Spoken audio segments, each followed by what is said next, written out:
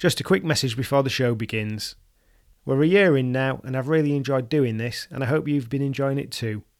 If you have, then please like and share the content and get in touch with any thoughts and feedback, and hopefully we can keep growing the show and getting more incredible guests.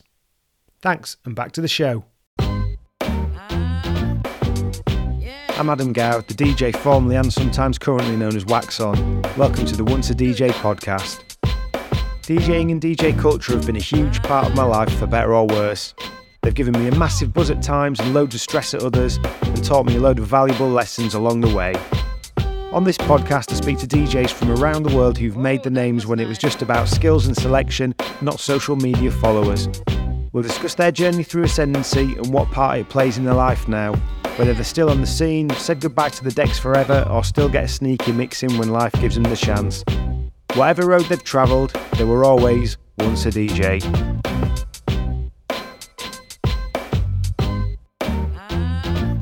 That was nice. Welcome to another episode of Once a DJ. This week we're talking to Canadian battle DJ Vekked Meyer. If you're into scratching, then you'll know him. And if you're not, then just to give you his potted history, he's a 7-time world champion DJ across a range of formats and categories. He's a former ranked tournament poker player, and in my eyes, he's one of the kings of winding people up on the internet on message boards, which is where we first met. And now as an online community leader, DJ battle organiser, teacher and mentor. Jake, how are you doing? I'm doing great. Even better now that I'm here. Oh, you're saying all the right things. Thanks for coming on. I really appreciate this. Thanks for having me. And yeah, so just for the listeners' context, I know a bit of your story. I saw quite a rich part of your development as a DJ. Yeah. So through the magic of the internet. Yeah, through the internet. And I'm also aware of the genesis of that, but I wasn't around for the genesis of that. So I think what would be really good to start off with is just what was your introduction to DJing? Okay, as background to just myself, my sort of childhood, I grew up kind of in rural Ontario. There's no DJing, there's no hip hop or anything, but somehow through the internet, me and my friends found out about hip hop. Basically, when I went to high school, was when I started to like hear about the four elements and stuff, and a lot of my friends were getting into breakdancing, and I was trying to get into breakdancing too, and I was no good. That's so often the tale, isn't it? Try one thing, you're no good at it, try another. Yeah, it's one of the classic like DJ stories for like hip hop DJs. I feel like is like they tried to rap or they tried to breakdance or tried to write graffiti or something and it didn't work. But yeah, I sort of like got into hip hop in terms of like learning about it, I guess, the culture and stuff. And somehow like even before I even knew about hip hop, I actually like got into music production like when I was like 12 or something. Through like, I don't know if you remember like the dance EJ software and stuff. Like EJ is like it's basically some like almost like a toy like music production software. Like it just came with a bunch of loops and stuff, but it was enough to make me like understand how music was made. So I was already sort of like into music production, then learning about the four elements, and then learned about the DJ. And then at some point, I don't even know what I was looking for or what, but I came across a couple of videos on LimeWire of Qbert and Mixmaster Mike, and their scratching is like their showcase at DMC way back in like 95 or something. Is that the one where the Mixmaster Mike uses that death row? Yes, exactly. That's exactly the one. Oh God, it's so good. Yeah, that's my favorite part too. And it's funny, like I still remember when I saw like Mixmaster Mike specifically, more so than Qbert at the time, was like who like blew my mind and who I was like really into. And like I remember like watching that video and I didn't even understand what the equipment did. I thought like they had like buttons that they pressed and like you held a button and it would do like a certain scratch sound, or like I had no idea. So basically I asked my dad, like I showed him the video and I'm like, what are these things? Like, what are they touching and stuff? And he said, oh, those are turntables. And then it just like was pure luck pretty much that I was really into it for that short period of time, and it could have just been like the next week or next month I would have been into something else. But I went to a local pawn shop, and they happened to have like a Gemini DJ in a box that someone had returned, and which like makes no sense. Like it's such a weird thing to be in the country, essentially, like that there's a set of turntables and stuff, terrible ones, but a set nonetheless, at the pawn shop. And it was like right when I was like learning about it and stuff. So I took it's probably my life savings from working on the farm at that time. I worked on a garlic farm, saved up all my money, and I bought the DJ in a box. And that's how I started. And even it's weird, like how much that video, as well as that setup, like still to this day, like it formed how I DJ, because a lot of like turntablists recognize this after watching me for a little bit, but like I have the up faders on the wrong sides is one of the main things. Like my right up fader does my left channel. My left does my right, and I do hamster crossfader, but my up faders are switched. I've always played like that. And it all goes back to like the only video that I had as a reference, like a visual reference for a long time, was that Qbert Mixmaster mic one. There's one other Qbert one, but they didn't have a hamster switch, so they plugged the turntables into the wrong sides. Yeah.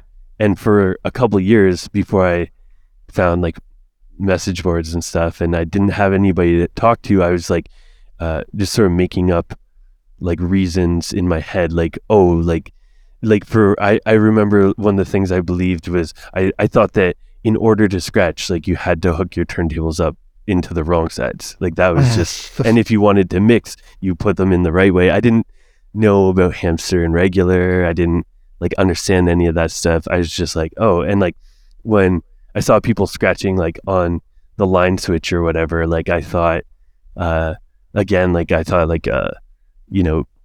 didn't realize like Mixmaster Mike was transforming really, really fast. I thought that he just like held it down and it had like a special effect that would chop up the sample really quickly or something. Yeah. Like I was just making up sort of like stories of how things worked because I had no one to talk to ask or anything. Yeah. I mean, for the listeners, just to unpack this a little bit, this is like a legendary showcase by two of the best DJs ever to compete and ever to touch a turntable. They're both absolutely incredible. Mixed Master Mics in my all-time top three. So you're not just trying to unpick very basic scratching there. You're trying to unpick at that time some of the most complicated and some of the most abstract stuff that was out there without having any of the sort of entry points. Because I got Qbert's DIY like scratch tutorial DVD, so I was quite the opposite. I had the step 1 you do this, step 2 you do this. I wouldn't have wanted to try and unpick it like you did. Right. Yeah. I got that eventually, but it was like years. Like I probably had at least like a couple years, or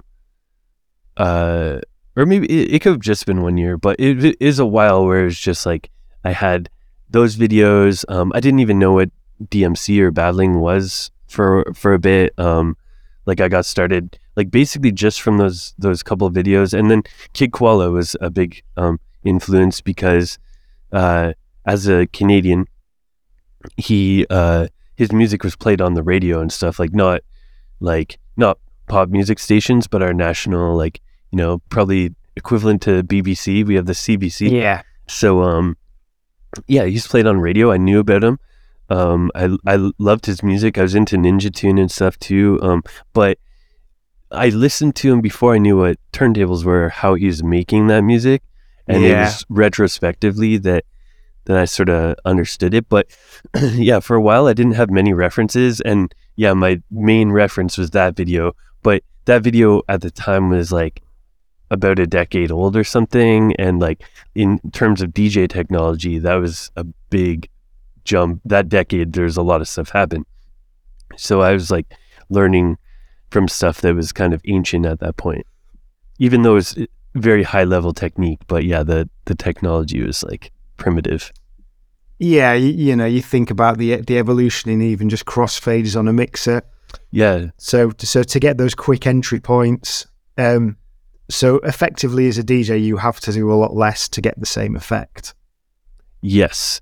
Yeah, and like, they have switches to just change the reverse the crossfader and stuff now. You don't have to hook it up wrong. But at that time they didn't. And yeah, they weren't even using like Vestact mixers or something, because those came out like a year later than the video I had. So yeah. So from that point, was the next step then for you finding message boards? It probably was. It was yeah, definitely in that time. I remember the first message board for any DJ stuff that I stumbled on was Future Producers, it was called. And I think I was aware of that one already because, like I said, I'd been producing a little bit before I knew about scratching or DJing. And they had like a DJ, like just one sub forum or something like that. But it was through there where eventually people like who I was talking to gave me links or whatever to other websites that are more scratch focused, more like turntablism, stuff like that. Sure. So what's that, about 2003, 4, something like that? I think it was around 2003, like Christmas 2003 or something, when I got my Gemini DJ in a box. Yeah. Because just for anyone listening, with the message boards, if you're not aware of them, it's effectively, how would you best describe a message board? For people who don't know what message boards are, like for Zoomers, well, nowadays it's we have Discord and Reddit are somewhat similar. Yeah. They're somewhat similar, except message boards are like as long as someone's replying, the topics are staying at the top, so you get more longer running discussion, I guess. It's not like even like Discord is closer to like just a chat room, and then Reddit is sort of in between, where it's like a message board, but the topics are constantly falling off the front page, and so you never really have like a topic of discussion for more than like a day or something, whereas on a message board it could be for years, right? Yeah. Like, yeah. So message boards were where I first met you. I think the nice thing with message boards as well is that you do get these real communities on them, and it's almost like maybe like an online family in terms of you get this community, people are there for each other, but you also get a ridiculous amount of bickering and falling out in politics as well. Oh yeah, for sure. Yeah, because that's the thing with that is different about message boards, is that they were a little bit more like personal, and you got to know people's personalities, whereas like on something like Reddit or Discord, it's sometimes a little bit more like fleeting, where you make a discussion and it's talked about for a little bit, and the next one like might not have any of the same people that are talking about it, whereas on a message board it's like you're like talking to the same people every day for years, and like I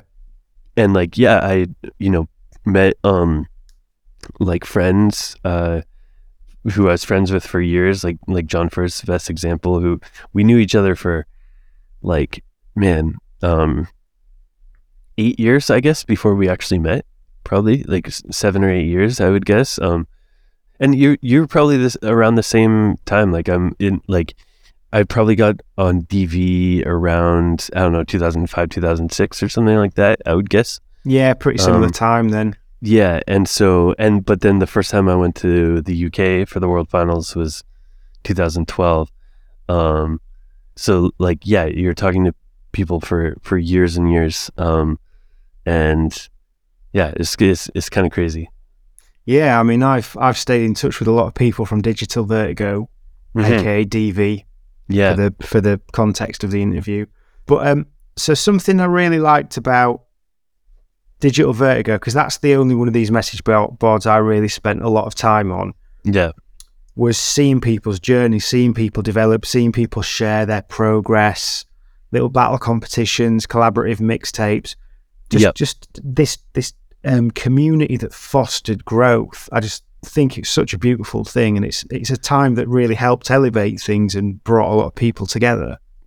Yeah, it's weird, like when you look back and you see like, yeah, there's a lot of people who came from there and like ended up doing stuff, but I feel like at the beginning, like is more like organic and stuff, where you know people weren't producing any sort of content or making music or competing. Like everybody was talking before that they did that stuff, you know, like because I remember like Too Tall was on there, who's on Unit now, and like a very well-known producer, Lorne as well, and pretty much like famous producer.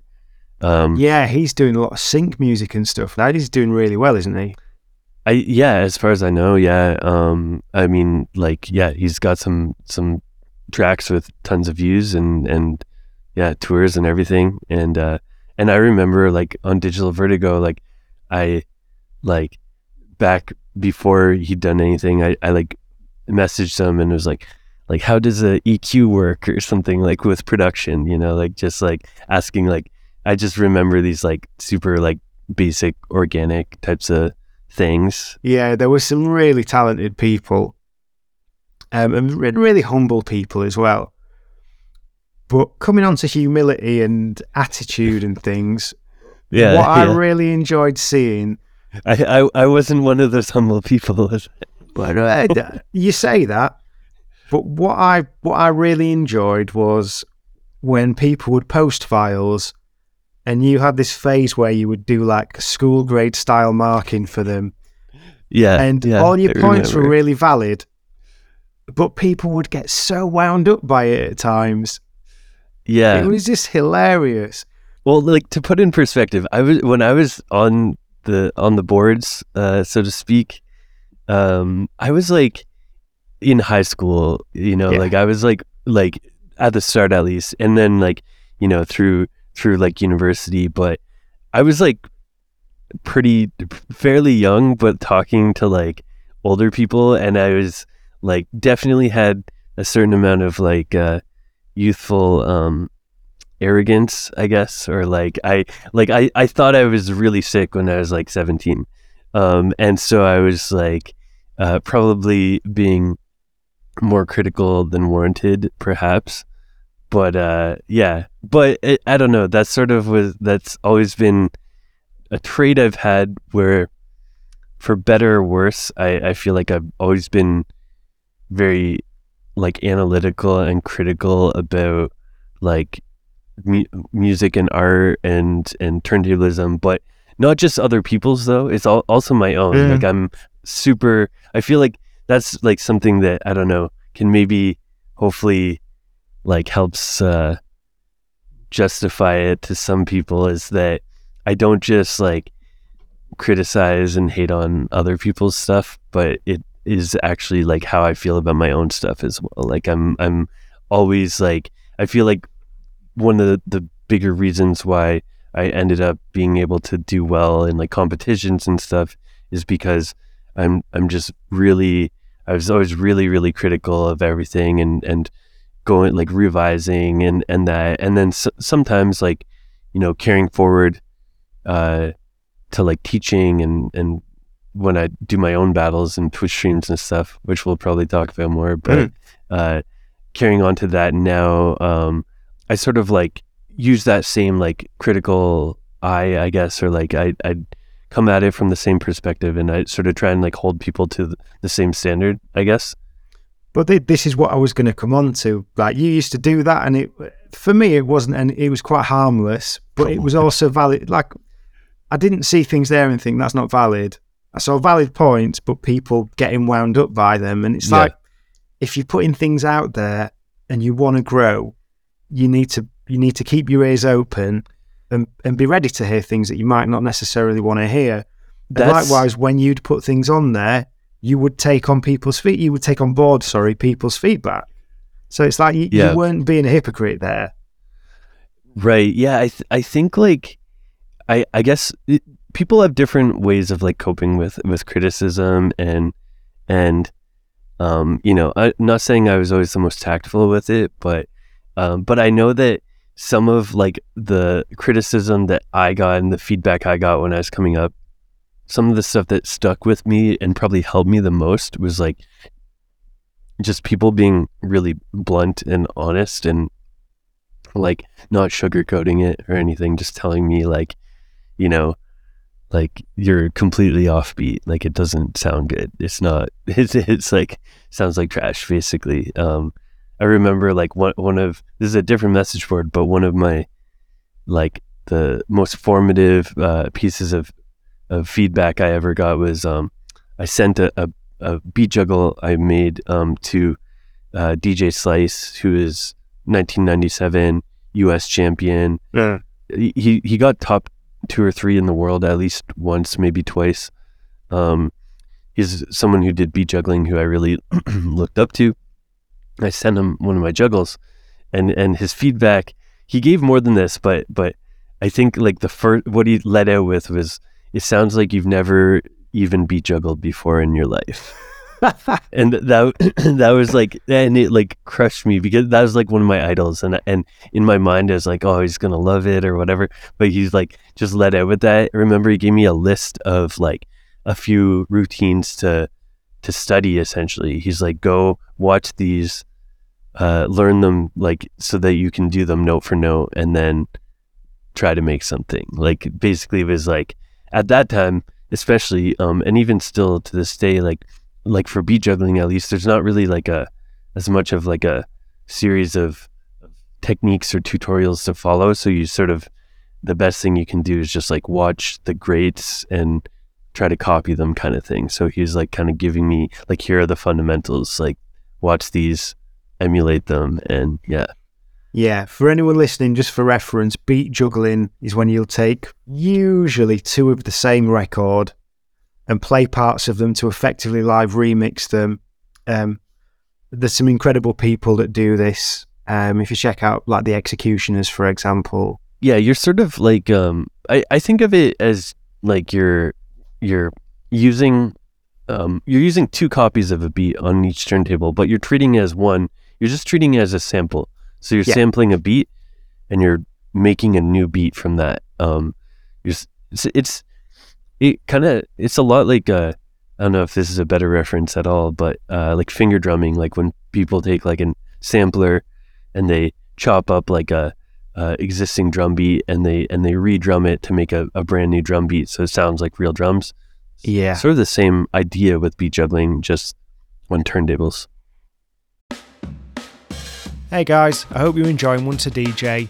I wanted to create a product for the listeners to be able to support the show and for the guests as a token of gratitude for being on.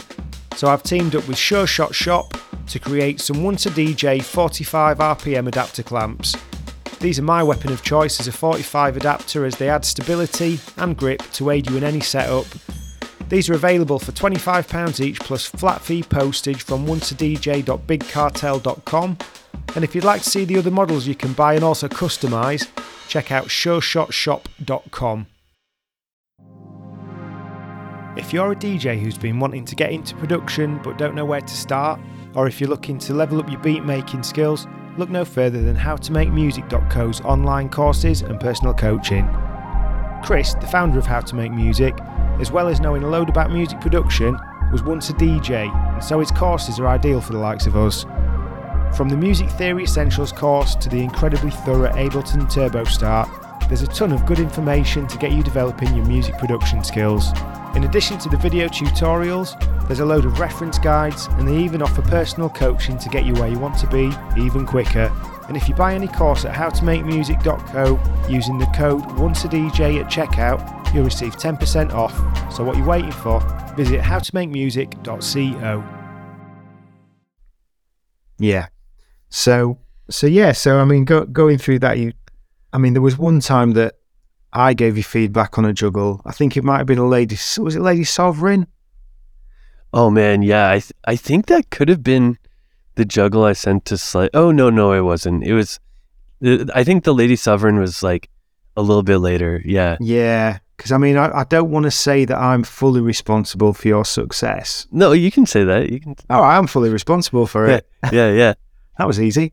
Yeah. It's funny that I know the exact routine. That was around like 2008, I think. I still, like, at that point, I still feel like I didn't know how to beat juggle. I didn't understand it yet. I remember having sort of like an epiphany a little bit later and starting to understand things a little bit more and be able to actually like do the things I was seeing on video. But that was still like I had a few like tricks sort of, but I didn't really know what I was doing yet. I think the really difficult thing about beat juggling, and I appreciate this is probably going a bit granular for a lot of people, Yeah. but I think that the interesting thing is you've just got to think, you've got all these little techniques and patterns that you can do, but you've got to think holistically about how you're building a composition as well. Mm-hmm. It's a super complicated art, especially to do well. It's super weird because you're usually a couple bars of an existing song and you're using that and only turntables and a mixer to create a brand new song is sort of the idea. So you're using a very limited amount of sound and you've got to stretch that really, really far. And that's, it's one of the toughest things for people to do and to understand. Even now, like, 2023, I feel like people still don't totally understand like how to do it properly and stuff. Yeah, I think if anyone is a bit curious about what we're talking about, if they go on YouTube and just look for Blind Alley DJ Babu, they'll find one of the best beat juggles there is. That's kind of benchmark. That's one of the that was one of the ones that Slice gave me to study. That's definitely one of the goats. So when you were progressing then, so were you entering like local DJ battles or anything, or were you just waiting to try and do the big ones? I entered a couple local DMCs around that time, like that Lady Sovereign Juggle was from one of those, I think. You're welcome.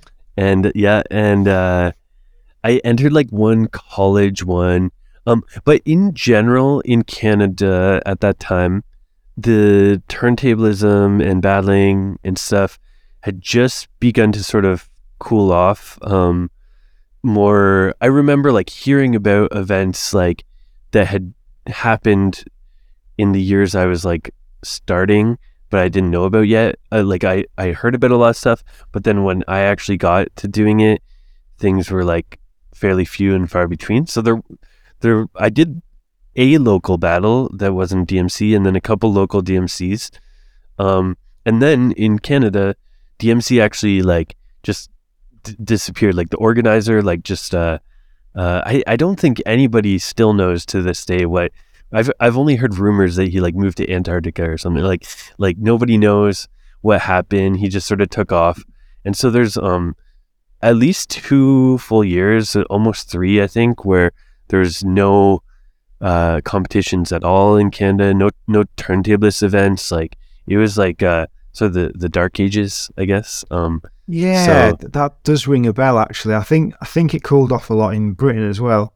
I feel like around like maybe 2006 to 2010, like worldwide was like, I think of that as sort of the dark ages in general, whereas is sort of like competitions hadn't allowed Serato yet.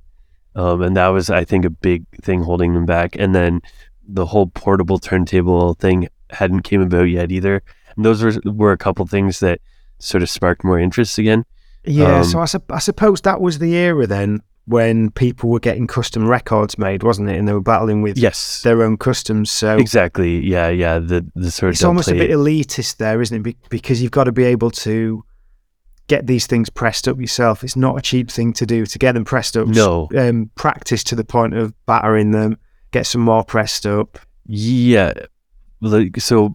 My first world title in 2012 was in the vinyl, like DMC Supremacy vinyl only category, and I did dub plates. And like honestly, that title probably cost me like around $2,000 like upfront because you have to. I didn't even get dub plates. I got actual records pressed, so it's like a longer process, better quality. But instead of cutting them on a lathe, I actually got 50 records pressed, and a run of records is not cheap. Even if you get if you get one record pressed, it's probably costs like $700 or something for that one record. So like, it's it wasn't a good thing in general. But yeah. So now you mention money. Yeah. Another part of your journey that I'm aware of, only on a high level, not in a lot of detail, is that you basically became a really good poker player and got really successful. Yeah, well, yeah, I'd say like relatively, like it's like I got to, I did well for like a few years, and I was I guess, okay, that sort of ties into my whole like overall journey, but basically is around probably like 2008 when I started. Like I went to university basically, and I came home, and I had a summer job at a like the local hydro plant, like nuclear power, and that's where like everybody from where I grew up like worked and works currently. Like my sister and her husband and stuff work there right now. That's like sort of where everybody does like the typical life cycle of somebody who grew up in the rural area I was from, because it just hires a ton of people. And I got a summer job there, and for most people that's actually like sort of the dream, is like you get into the hydro plant, like the nuclear plant, and that's like it's really good pay, really good benefits, all that stuff. But I worked there for a summer as an intern, and I just like hated my life. I was just like, and all I could think about, I remember being like I'd get home from work and I wouldn't have energy to like work on music. I basically was like, I gotta find a way to make money so that I can scratch more. If it was my main motivation. Yeah. and so right around that time, one of my high school buddies played an online poker tournament, and he won like, I think like $2,000 or something. And that blew my mind, like that you could even win like any money. I because before that I was like, oh, it's like a scam, like they just steal all your money. I didn't realize that it's all regulated, and like they can't really scam you, like they can, but not directly. So it's like real poker. It's like just like playing in a casino. And my buddy sent me $50 just to try it, and then I was playing like really cheap games, like 25 cent or something buy-ins, and I started like studying it, because in my head, like I was like, maybe I can just like make enough at poker and quit my job and scratch all day. And yeah, so that was my plan.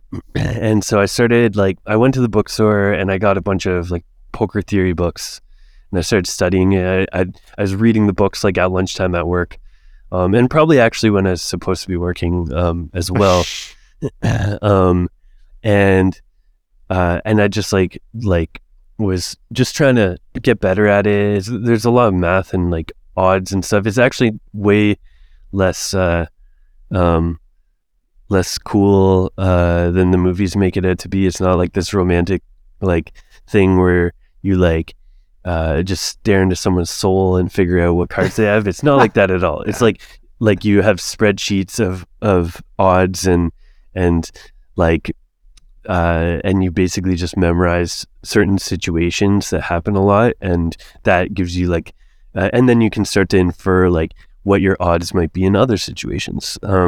But basically I started doing that, and then the thing was like that summer I probably like I started with $50 and I probably ended like with $50. I didn't make any money, and then went back to university and I kept playing, and I kept like I was just like really interested in it. It's still like one of my favorite games to this day. I love poker. Always played it with buddies. That's how I got into it, was playing with buddies in high school. And then sometime through that year, stuff started to make sense, and I started like working it up, and I turned 50 into 100 and 100 into 200 and kept going up. And then by the next summer, I was up to like, still not that much, but I was up to like around like $5,000 or something. Yeah. And, which like $5,000 a year is not very good, but it's sort of, in poker, it's somewhat exponential, or like it doesn't just grow because as you get more money, you play higher stakes and stuff. Yeah. So I was probably playing like, instead of 25-cent games, I was playing like $50 games or something. And yeah, and then basically like, I forget the exact moments. There's a few like moments, but I won like an online tournament where you get a ticket for a live tournament, and it was in Australia, and so I won my buy-in there, and then like I probably won it in like $100 game, but the buy-in to the tournament was like I think $6,000 or something. Wow! But you have to actually get in the money. You have to cash in the tournament to get anything, and luckily I ended up getting like 17th or something, out of like whatever 1,000 people, and so I ended up making around like $20,000 or something, and then so suddenly I was at like $25,000, how much I made or whatever, and that was enough to where I sort of was like not really trying to balance it or like just play like in my spare time. I was like, oh, I have enough money, I can like play like the tournaments that I want to play online, not really have to worry about like losing all my money, because like, you know, it's all about, in poker, a big part of it actually is less than your skill or anything, is managing your bankroll. Like you want to make sure you have at least 200 buy-ins for whatever you're going to play. So if you're going to play $100 game, you need like $20,000. So this is based on your chance of winning and what your expected return will be on that investment. Yeah. Yes, it's based on mostly variance. So if you're playing tournaments with about 1,000 people with a typical payout structure, where they pay 15% of those people, it's like sort of complicated, but if you're playing an average 1,000-person tournament, it's very, very common, no matter how good you are, to eventually lose like 100 times the buy-in. Like it's very common to lose, like, so if it's $100 tournament, you can expect, even if you're really good, to lose at some point, go down $10,000. Right. That's like sort of a simplification, but you have to, one of the biggest things is being able to have the money where you can absorb that loss and still keep playing, because the expectation is that you're mathematically going to win eventually. Like, you know that if you can withstand the variance without going broke, then you can keep playing. So anyways, I had enough of a bankroll finally to like to withstand the variance, and then basically I had I remember like a few months, like when I realized that I could like play like professionally as a job was when there's a month where I made like $10,000 in the month, and then the next month I did it again, and the next month I did it again. I did 3 months in a row. And then like I had a couple months like where I didn't do as well, but just having those like 3 months, like that short run, I was like, oh, this is a job now. This is not like, I'm not playing, like I'm actually like, I can actually do this. So yeah, I started like getting into it. I was like what they call a tournament player. He was like, there's a bit of a connotation that like, if you play tournaments, like you're a dumber player. It's not like less skilled or something. There's more luck involved because you have to beat 1,000 people kind of thing. But it's sort of like you've got to be like somewhat of a sick person or just very emotionally stable to be able to, like I said, like absorb like potentially 100 buy-in losses and stuff and those big swings. But Luckily, that's like probably one of my best skill sets, is that I didn't get emotional when I was playing. I was very like mathematical with it. And yeah, I just played tournaments. And I started, I basically like started only taking classes like part-time, because I was making more money at poker than I would have got with any job with my degree as a philosophy major. So like probably making any money is more than I would make with that degree. But as like, there's not really much sense doing school full time when I'm like, strike while the iron's hot. But yeah, in the end though, like long story short, I ended up playing for a few years. I won a couple like what they call Sunday majors. Sunday were always the online tournaments. I won one for about like $100,000 Canadian in one day, which is pretty good, obviously. But that's like the most ever, like it. Some people think like they hear that and they're like, oh, like you must be like a millionaire or something. But it doesn't work like that. Like that's like your one day of the whole year that you do really good. And then I had days where I lost tons of money. Like I lost 5 figures in one day multiple times. Didn't you get a load of money taken off you at customs once? Oh man, yeah, that's a crazy story. I've actually never ever publicly talked about that story. I wrote a post in like the private Digital Vertigo forum, and I tell people, I talk about it all the time. We can take it out of the edit if you want. That's not a problem. No, I'll talk about it. I have to like it involves other people, so I have to like sort of don't worry about it then. No, I just have to like sort of talk about it in a certain way. Hey guys, I hope you're enjoying Once a DJ.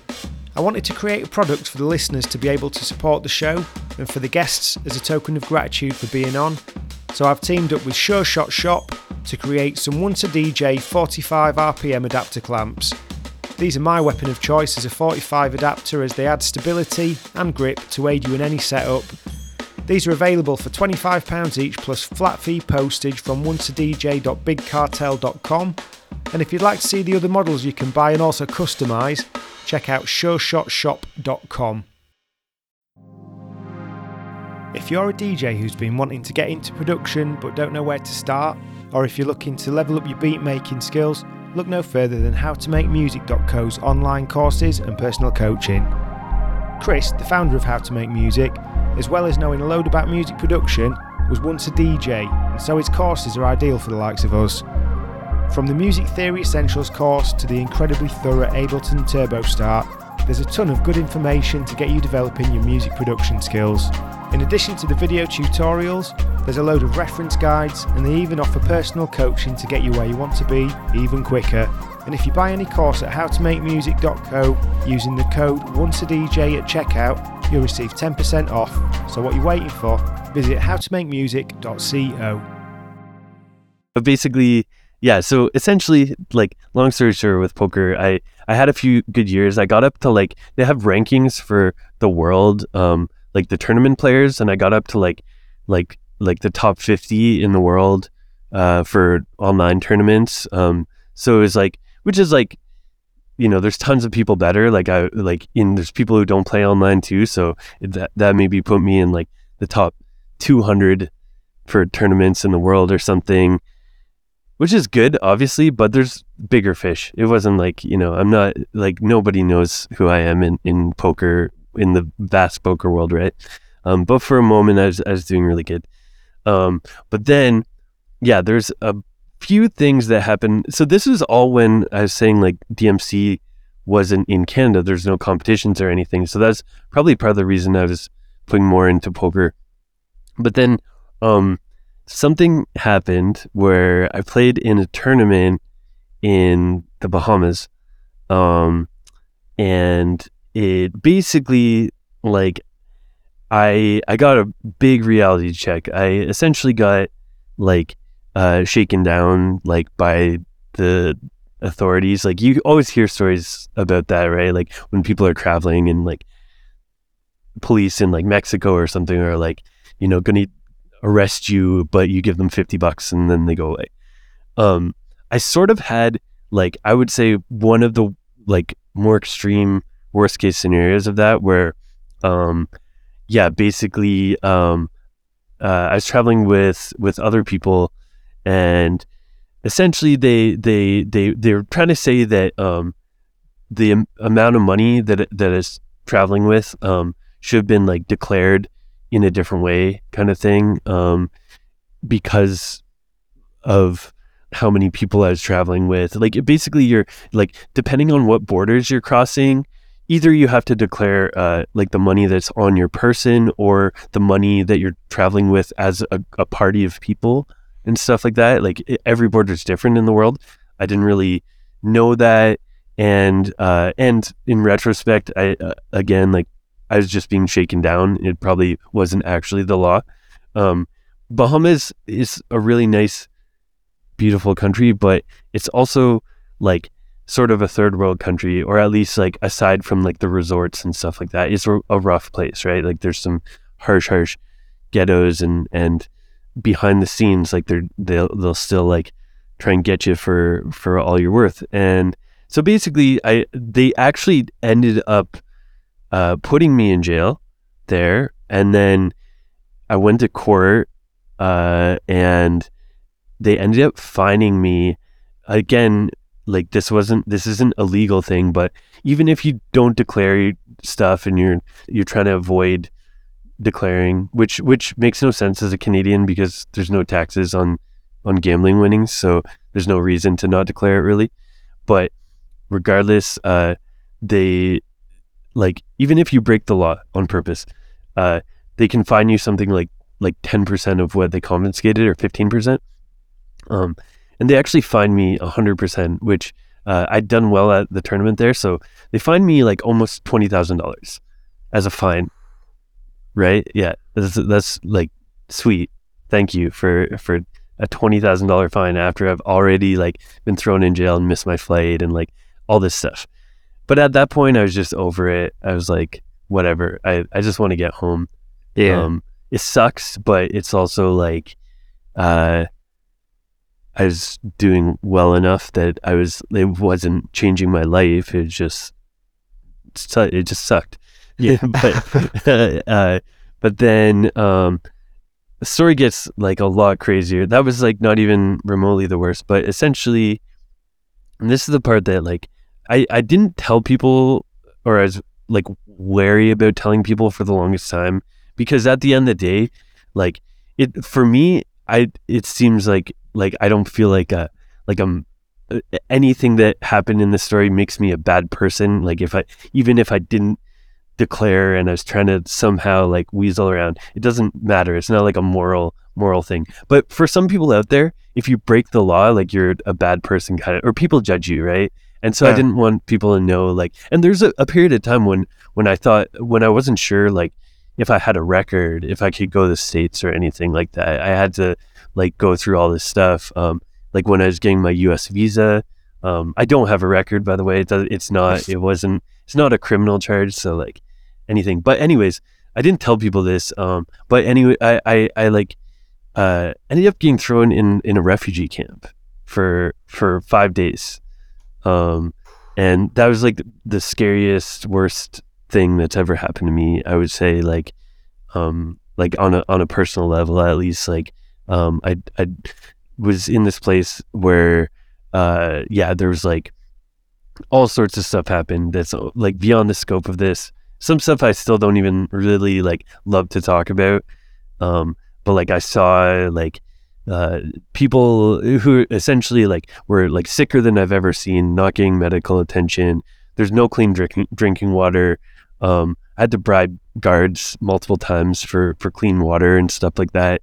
At like crazy amounts. Like, I think I had to, like, I luckily had money from, like, they confiscated all my money, but one of my friends bailed me out, and when you show up in court, you get your bail money back. And basically I had that money, so I was, fortunate enough that I could bribe cards. That's a weird thing to be fortunate about, but like I got like clean drinking water because they didn't, like, everyone was just drinking from a hose in the dirt and stuff. And they fed people like I would estimate like 700 calories a day, like is really messed up. And basically I ended up like coming back home, and I didn't go back to school that semester, and I actually like had multiple phone calls with embassies, the United Nations, like multiple, like they called me multiple times. They called me because basically the place I was at, this camp, was a very bad place, and it's known to be bad, and most of the people that go there are actual refugees, and when they get out, they get deported, and like you can't contact them. Like they don't have the internet, they don't have a phone potentially. Like there's no, like there, you don't have anybody to talk to be like, hey, what's the situation in this place? Like, is it humane or whatever? So they called me because I'm Canadian, so they can call me up and be like, hey, we heard that this place was like violating human rights. Is that the case? And I'm like, yes, it was terrible. It's Jesus. like, yeah, literally, like this isn't my words. Like I don't want like anyone to twist this or make it seem like I'm making light of this. But there's when I was looking up this place after, there's people saying it was a modern day concentration camp. And there'd been people who died there, like multiple people. I saw people who potentially like probably didn't make it out. Like they're like, they like, you know, how many days can you eat 700 calories a day or something like that? You know, it's like a bad place.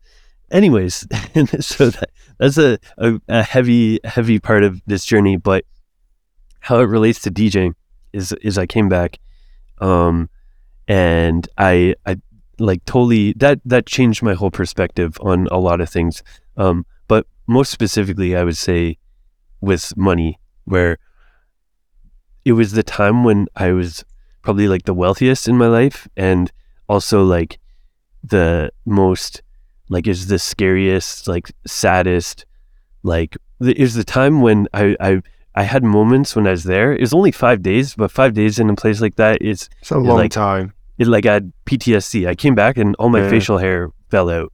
You know, like there's a long time I couldn't grow a beard like I have now because my I had huge patches had fallen out from just from being there and going like through that experience. Alopecia then? It was alopecia, but it's like a, like, I guess you apparently from experience you can get from being in a traumatic situation. Yeah. And because it's something I never had before or since. Like it lasted about like 2 years maybe, and then it was all good. But it's like the time I was the wealthiest, but I had this situation, like I was in there, and like that's like I had moments where I was like, I would like pay whatever, I would pay all of the money I have to get out of this place, like because there's times when I was like not even sure. I'm lucky to be from a country where I have an embassy. I have like people who like, they can't just, well, they probably could have just kept me there indefinitely, but it's a lot harder. Whereas there's other people in there who I met, who I talked to, who had been there for a year and a half, you know, like they'd been there for, and I was like, am I going to be here for a year and a half? Like is the scariest thing. And so when I came back, I was like, man, like they say like money doesn't buy happiness. And I didn't, you know, that was like, whatever, that's like a cliche saying. But then I sort of realized, I was like, oh, like basically there's a lot of truth to that. Like where, you know, when you're at your worst times or whatever, like that's when it's like, oh, you know, what is like having money, like obviously there's lots of things you can do with it, and it's, if you have no money, it's a lot worse, but there's a balance, right? And then I sort of realized like I didn't really want to focus on poker, and like for me, poker was just making money I wasn't passionate about it. It wasn't what I loved to do. It took me back to like when I first got into it. Like I was trying to get into poker because I wanted to stay at home and scratch all the time. And so like for me, and this was probably part of like me dealing with like what I went through, but I really immersed myself in music, turntablism, and and like I guess like this is the part of my story that is, because I haven't talked about it, people don't totally understand, but basically this happened at the start of 2012 when like in January 2012 I was in a refugee camp, and then the end of that year, like October, September, that's when I won my first world title. And I think there's a big correlation with those two things where I came back and like I really needed to immerse myself in something, and like I realized I couldn't just like let that experience like just completely like mess me up for a long time or something. I had to like work on something. I had to like get my thoughts away, you know, and I spent a long time like trying to do as much sort of humanitarian related stuff with that, and trying to help people, and like, you know, embassy related things, like trying to deal with that. But I realized like that I couldn't just do that 24/7. It's hard. It was a hard thing. So yeah, because that's something that's going to remind you of what you've been through as well, isn't it?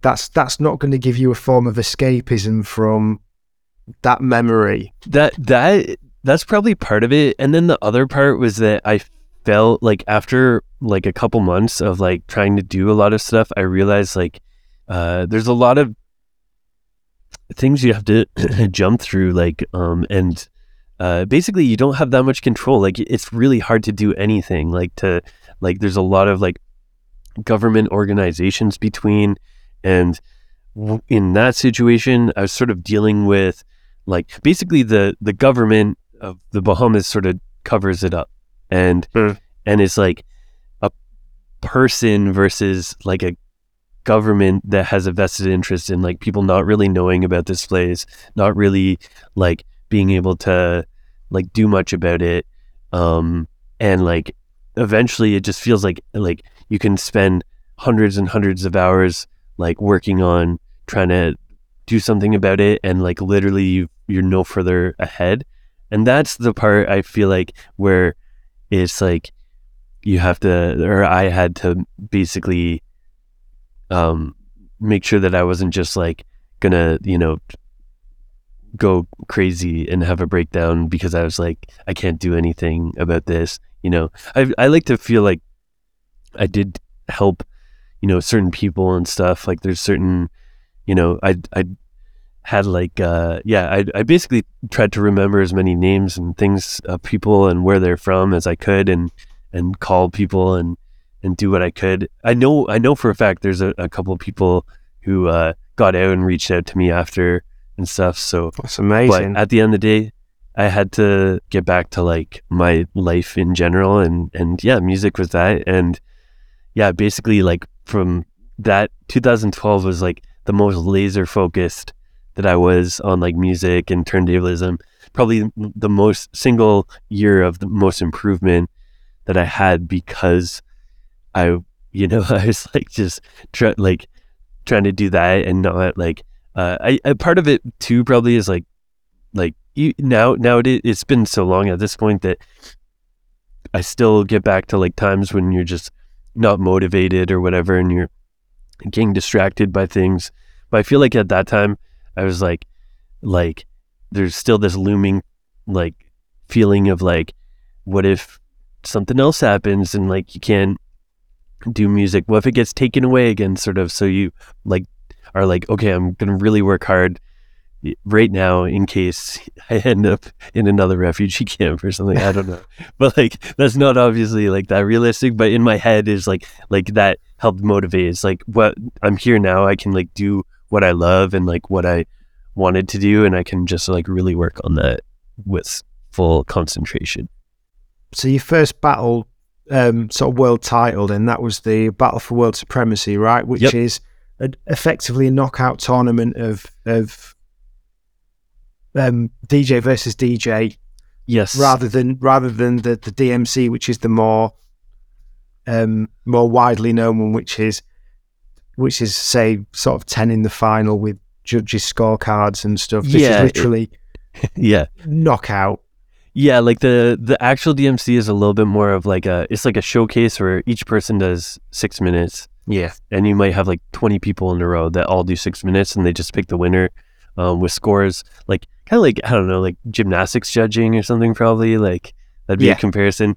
Whereas like, the Supremacy is a tournament and you have to beat a single person, a single national champion, like you're all representing your country, and then you have to come out on top like through the tournament. And so did you do the Canadian? Was there a Canadian battle for Supremacy first? So for Canada, because we had sort of a scene that was like a little bit on life support, basically I won the 6 minute showcase battle, and if you win that in Canada, like you can do both world finals. So how did it feel winning that first Canadian title then? Because that's a big deal. So I actually won my first Canadian title in 2011. So this is another, this like we was chronologically got like forayed from this in the story, but at the end of 2011, they announced the Canadian final, first one in 3 years, and then is really short notice though. It was only like 3 months or something, and I had no expectations because I'd never really placed at a battle before, let alone won one. And I remember like entering the local city one in a city called Hamilton. I entered that one because there's like Toronto regionals too, but those are tougher usually. So I entered Hamilton, and I remember specifically like my goal was like I hope I can get top 5, like that'd be sick. Because I'd never done anything in competition, so any sort of result would be sweet. And then I entered, and I ended up winning the regional, and that blew my mind.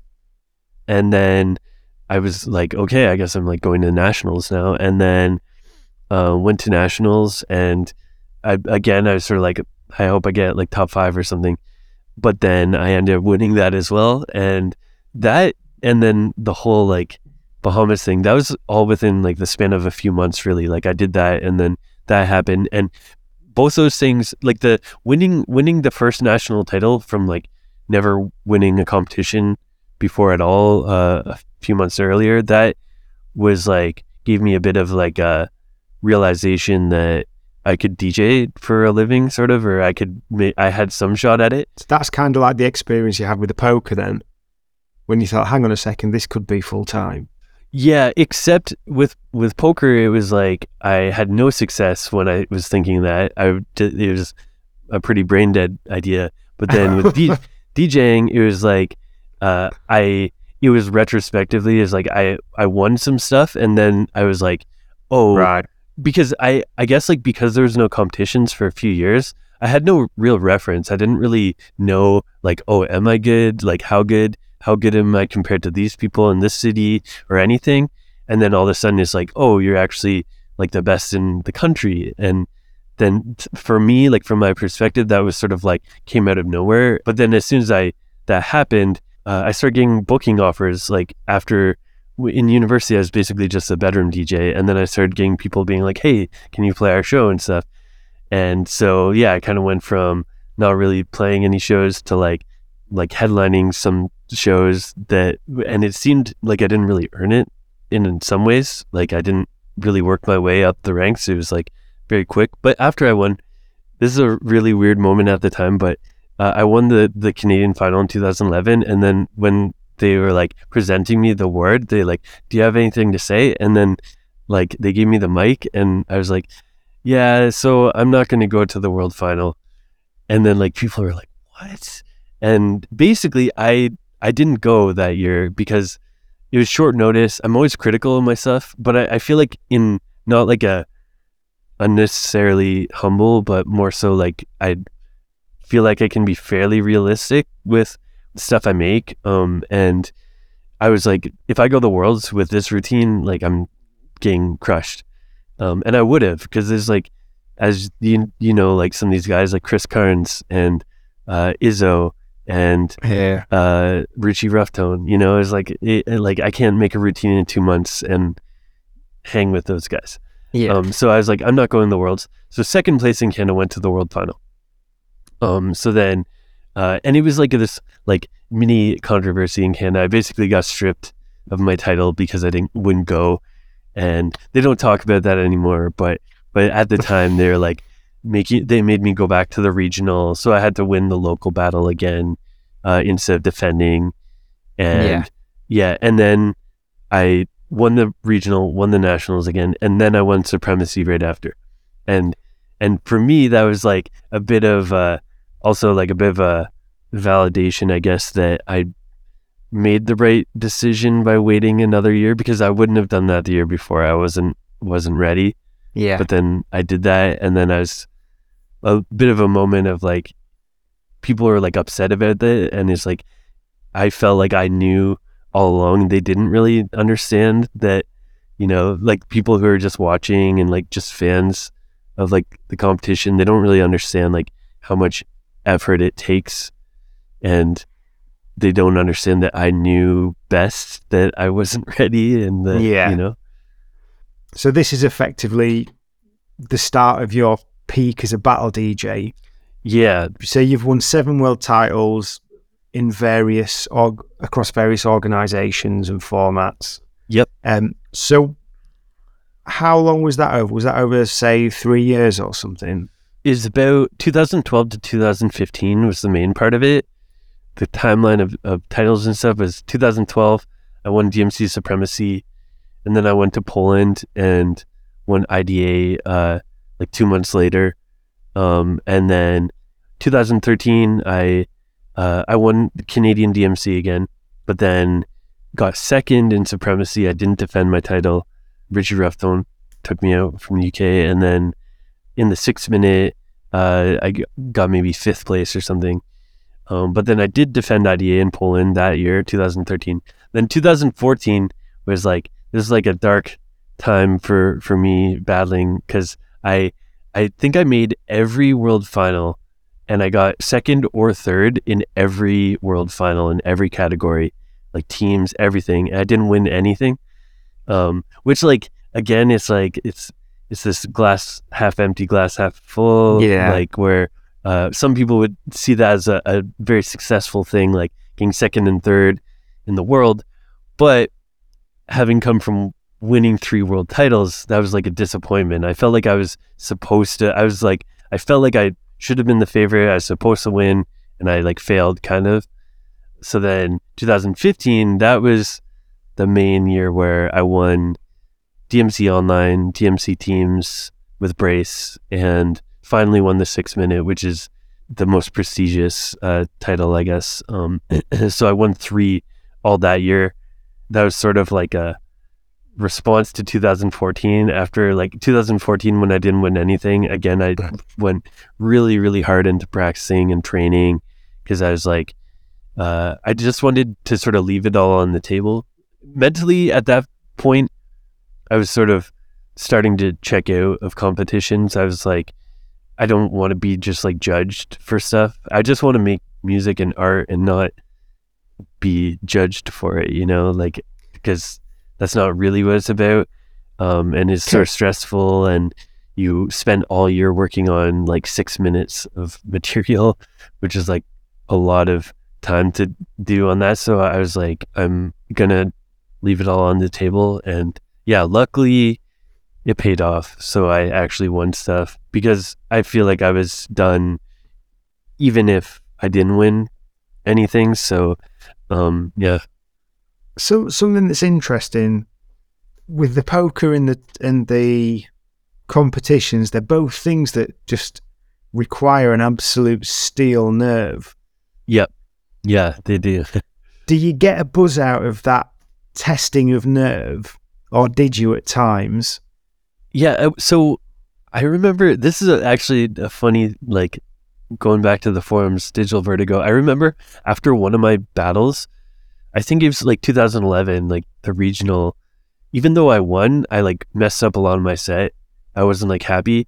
And I remember like basically like I think I basically made a post being like, how do you deal with stage fright? And like, and I was serious for a moment. I was like, seriously, like, maybe I should go to the doctor and he can give me like, there's some medication like for stage fright and stuff that like classical musicians sometimes take. I was like, maybe I should get that because my stage fright is so bad. I was so nervous, like almost like gonna get sick while I'm performing. And yeah, so like at the start, it wasn't like an asset. It wasn't something I enjoyed or anything. But then I got experience with it after I did it a few times, and after I won the first Canadian title, and I started getting booked for shows and just playing live more. I started to just get more comfortable with it, and then and then I just I realized like it's something like that I like doing. I needed to sort of find my mindset for it because I think like for myself, as critical as I am about my own material and performance, I realized that I had to fight that and block that out completely when I'm performing. I can't perform and criticize while I'm performing. I can't be like, oh, you messed that up. Like you should have, that's what I was doing though. I was like overthinking in the moment. But then once I like got out of that and realized like just accepted like mistakes and I actually like part of it was after seeing videos of me performing and seeing my mistakes on video and realizing that almost always they're like not nearly as bad as they are in your head. Like in my head, it's this devastating, like performance ruining thing. And then in the video, it's like literally like one beat. It's like 1 second of mistake and then you recover. And like in 10 seconds, they don't even remember that you made a mistake, right? But so once I realized like, oh, most of my mistakes, nobody even knows that I messed up. And like when you're beat juggling, sometimes people think you're messing up anyways when you're doing it perfectly. Yeah. So I was like, it's kind of like that thing with anxiety or embarrassment, where embarrassment lays into anxiety, and effectively your body's physical reaction is as if, like for a cave person, they had a tiger staring them in the face that's about to eat them. So it's like you can blow things out of such proportion just because of how your brain's wired and stuff. Yeah.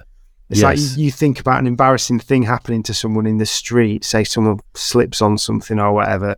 Yeah. That is not a big deal to anyone else.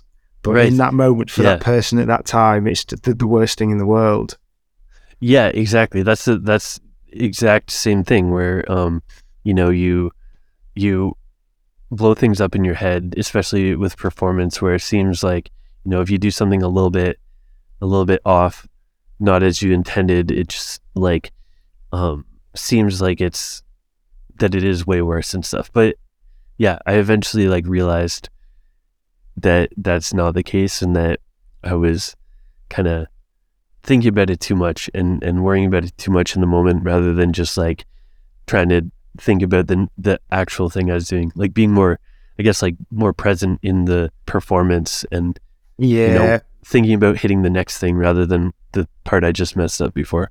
Yeah, I suppose that the thing it got me thinking about when you were saying it is like I for a long time I had jobs I didn't particularly like, so I'd always be going for job interviews and I'd have good ones and bad ones, and I got to the point where like some people just absolutely hate job interviews. I got to the point where I quite enjoyed them. And I've had job interviews. I had one where I got shown out the door after 5 minutes because I was convinced in my mind I couldn't get the job. I didn't deserve it. And my body language was all off. I was with the MD of this company. I totally wasted his time by even saying I'd go to this.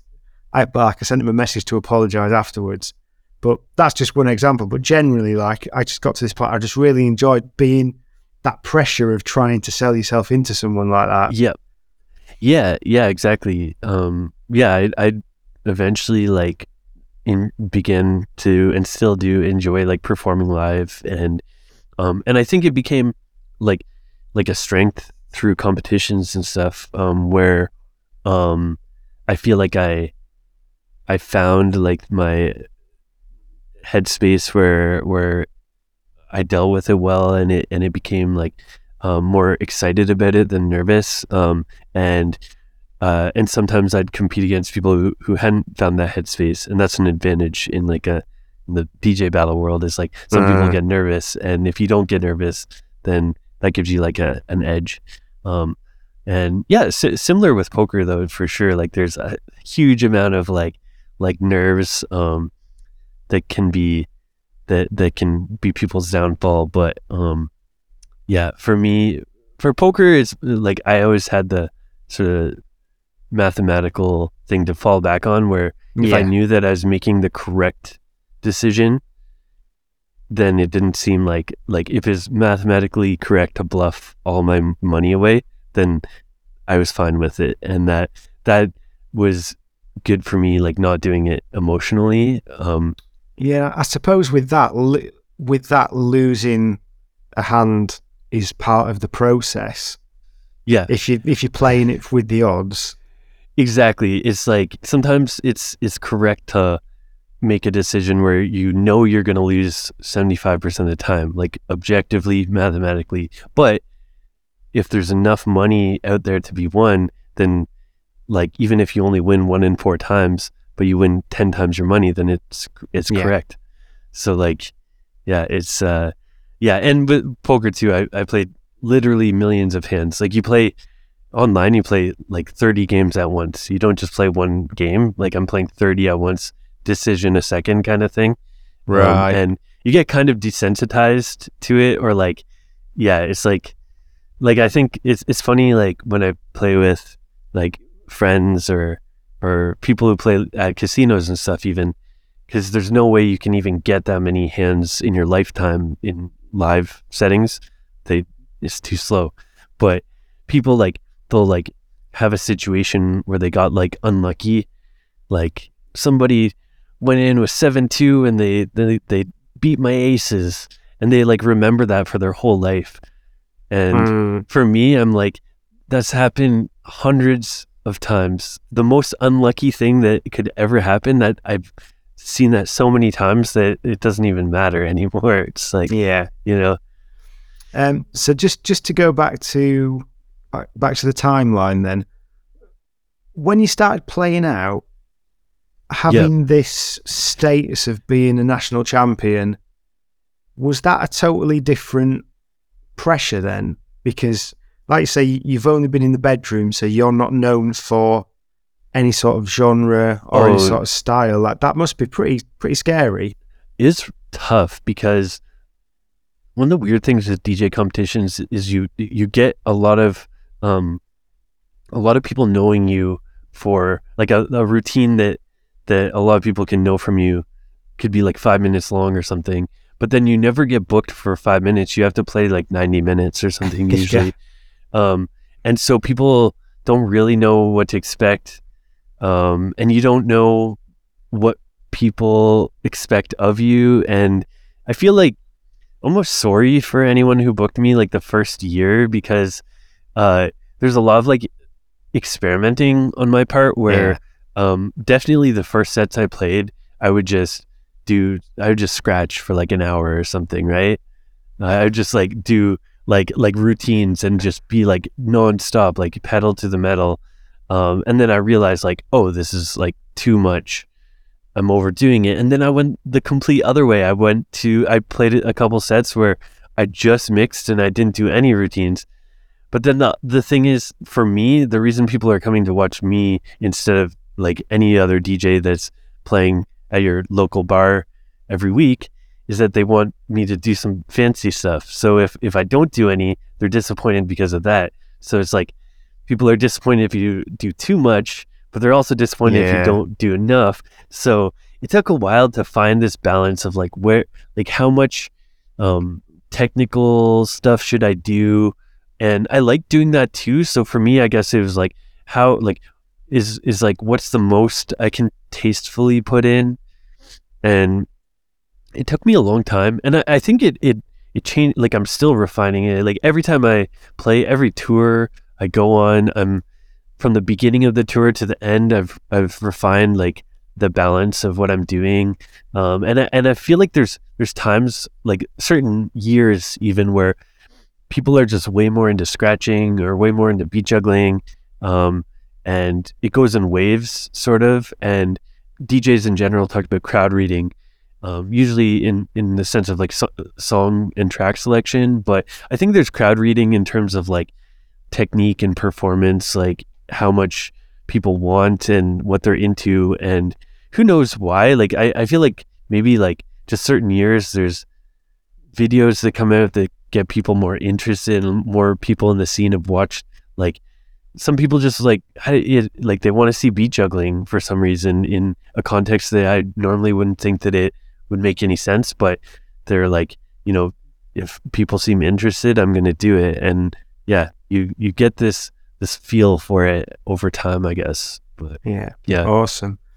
So from the battling, then the other key thing that I think is really interesting is how you've taken your success and then you've moved into being kind of a community leader within the scratch scene.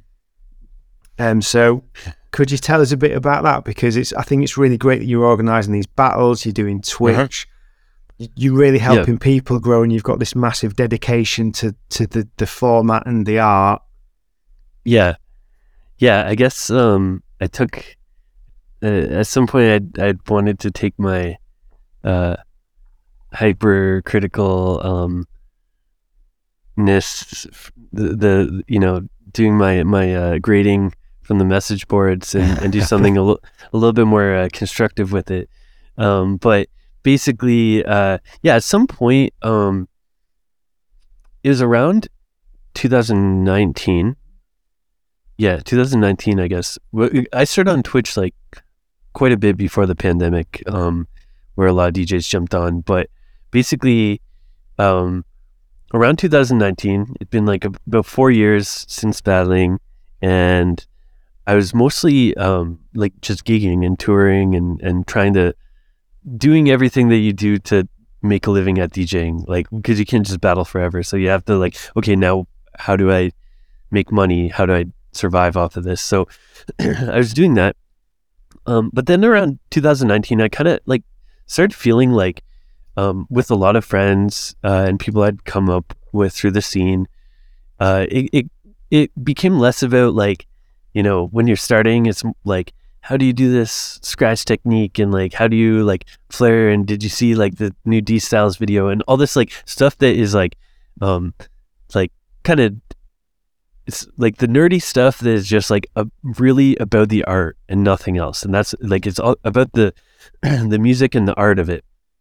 And I felt like for me, it sort of turned into like a lot of the people that I used to talk like that to, it became like, yo, how do you like, how do you like get more gigs, and what's your EPK look like, and where'd you get your logo done, and like how much are you charging, and all this like business stuff that is not really about the art anymore. It's all about just like how do we all like make money at it, which is important, but I felt like I just started to feel like it's becoming too much about that.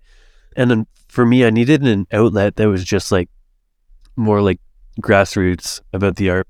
And I found out about Twitch. I'd been using it actually for watching producers and stuff around that time. And I decided that I wanted to just like start streaming like scratch lesson stuff, and just like do tutorials, essentially like live streams.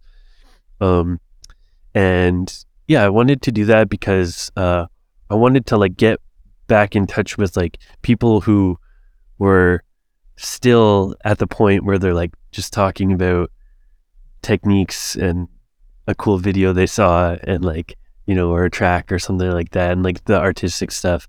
And a lot of those people are like people who are like, it's not the people who are like established for like over a decade. It's the people who just started a couple years ago. Those are the people who are like really, really passionate about it. And like, that's what I wanted to get more back into and more in touch with. So yeah, I started doing the lessons, and then fast forward, and the whole pandemic like ruined all gigs anyways, for a long time, even longer in Canada. I think we were locked down for longer than US and UK.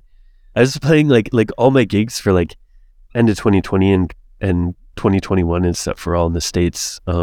But basically, like, yeah, pandemic hit, no gigs. Had to figure out, like, I have been doing music full time. I was doing scoring and stuff as well for a bit, and DJing and just all things related to music.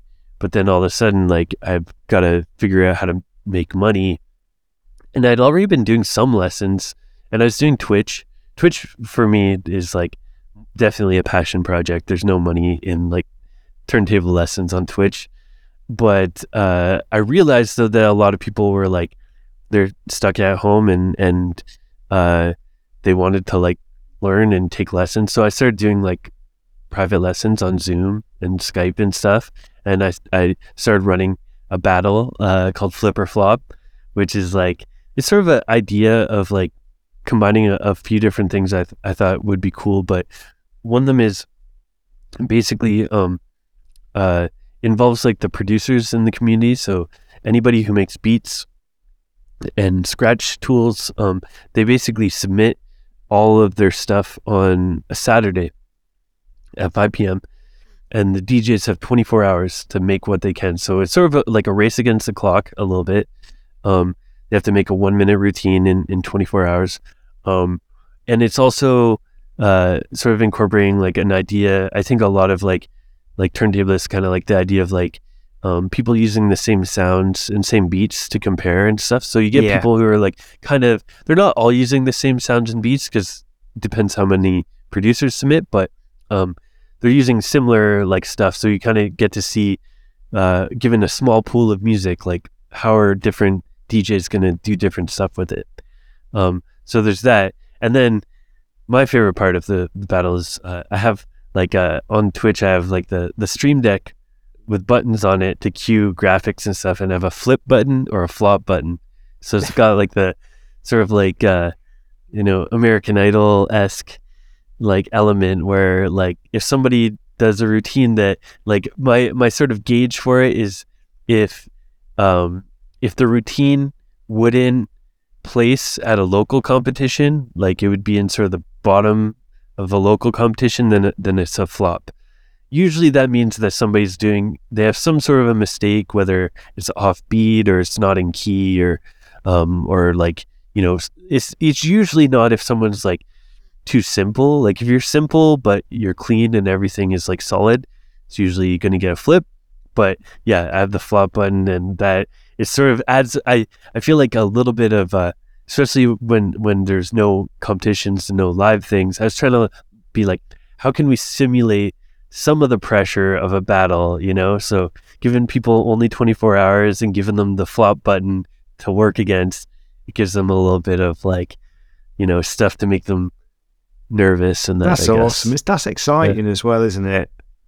Yeah, I think so. Like it's worked out well. Like I just did it to see how it'd go, and I run it in seasons, like a sports league. So there's 8 regular season and then 2 playoffs every one. And it started out, and I think the first time I just like was like I think I just offered $100 and like some scratch records, and then this last season we had 1,700 US and Reloop and Novation sponsored prizes and stuff. And this is we finished season 6, so I've done it six times and each one lasts about it's weekly, so it lasts like almost 3 months or something. Are any of the DJs that have gone through that kind of carving a name for themselves now? So the very first champion, who actually ended up winning the first 3 seasons, and I ended up banning him. Nice. Is the high, which is in Flip or Flop, that's like the highest praise that you can get is if you get banned, just like on the forums in a way. Is DJ Delightful, so like he's from Bulgaria, but he ended up like he won my battles, and I think he said that he'd never won anything before, and then he won Flip or Flop, and And I think he's a good case of someone who maybe somewhat like myself, where I think he was like already really, really good. And then he just needed to win some stuff to like kind of realize that he was, and like he was definitely on the level already. But he won flip or flop, and then he entered DMC and he won the foundations category. It's like an online only category that they had that was more like basically not using a whole bunch of like buttons and effects and new technology, but keeping it more like the fundamentals. Sure. So he won that category, so he's the world champion of that. And then he won another battle that's for scratch music called Cut to Cut, and that's like they had a world championship as well during the pandemic, and so he like won 2 major battles, and he also placed in a bunch of others too. And so yeah, he had like a lot of success. Another kid, Kevin Adam, Indonesia, he got second in Red Bull Freestyle for Indonesia. And most recently, the champ from just a couple weeks ago, Nago, from the Netherlands, they've made the DMC and IDA world finals, so they're like world finalists 2 times. So like the battle was not really meant to like target like these high level like beasts or anything, but it seems like they're coming out, and like there's been a few who either had success after or kind of simultaneously with doing it. That's amazing though, that what you've done has become part of their journey. Like just hearing you talk about battling, like I only ever did a few battles, never did amazingly in them. Yeah. But that's what a great experience. I'm going to have that forever now, and they were awesome. You know, they were very scary. Yeah. You know, you just learn about yourself when you do these things. For sure. Yeah. It's there's sort of a weird thing where it's like it's where like music and sport kind of meet for like a DJ battle, where it's a weird, like the idea of like competing with music is sort of strange. And I, I think if you think like too deeply about it, it starts to fall apart and just be like nonsense. But it's still like a fun thing. And from like this hip hop like kind of background, it's cool to do that. And I think in a way, like it, when it's done correctly and when people are doing it for the right reasons, it's just a really good like way of motivating yourself, like having this external motivation that's not just like you being like a monk in your bedroom, like trying to get better for yourself. Like you have this like something to go for, and you also get like, hopefully if you take it in a healthy way, you get feedback on like where you stand and like if you're doing good, if things are on the right track, I guess, because there's not all that many outlets where you especially without the message boards anymore, you don't have that like honest feedback and criticism necessarily, whereas competitions like with flip or flop, that's actually part of it, is I give everyone who gets flopped, I give them feedback on like how do you improve and like what I want to see to make it a flip the next time. The last thing I want is for like people to like sell their turntables after they get flopped. That's like not the point of it. It's to give them actual like practical stuff. But even in other competitions, like just like, there's something about like when you lose, if you lose something, it's like gives you feedback like, oh, maybe, it humbles you and stuff. It makes you realize that there's more you can do. And yeah, that's a good thing. It's good to be humble. Yeah, it's absolutely amazing. And I read something, there was a book that I read that talked about how mentoring can actually energize the mentor and give the mentor as much benefit in a way as the mentee. So 100%. And hearing the way that you're talking about it and the energy that you've got about it, it's really nice. Yeah. So that brings us up to present day. So firstly, thanks very much for that. Thanks for sharing your story with us, and thanks for sharing the level of detail that you have, because there's some pretty deep stuff to be talking about. Just before we wrap things up, where can people find you online and find the battles and everything? Where's the easiest place for them to get in touch or just learn more about the work that you're doing? Yeah, so basically so Instagram, I'm just Vekked, Vekked. That's one of the better places, but like the most active right now is Twitch, and that's twitch.com/Vekked Scratches. Yeah, Vekked, and then Scratches for the ES. And then yeah, those are like the probably the two better places. And then through Twitch, I have a Discord like chat room, which is like for a modern day message board experience is pretty good. I have like almost 1,000 people in it, I think now, and lots of like. Cool. How easy is it to get banned? How easy? Yeah. Man, it's I'll pretty find out hard. tomorrow. It's pretty hard, actually. Yeah, you'll have to try and see. I don't know if we've banned anyone yet. But yeah, the Discord. And then I guess the last thing, like, if anybody wants lessons, I've since the pandemic, I've been teaching on Zoom and stuff. Lessons at vekked.com, and yeah, I can school anybody on whatever they want. Awesome. I might need to sign up. I'm very, very rusty.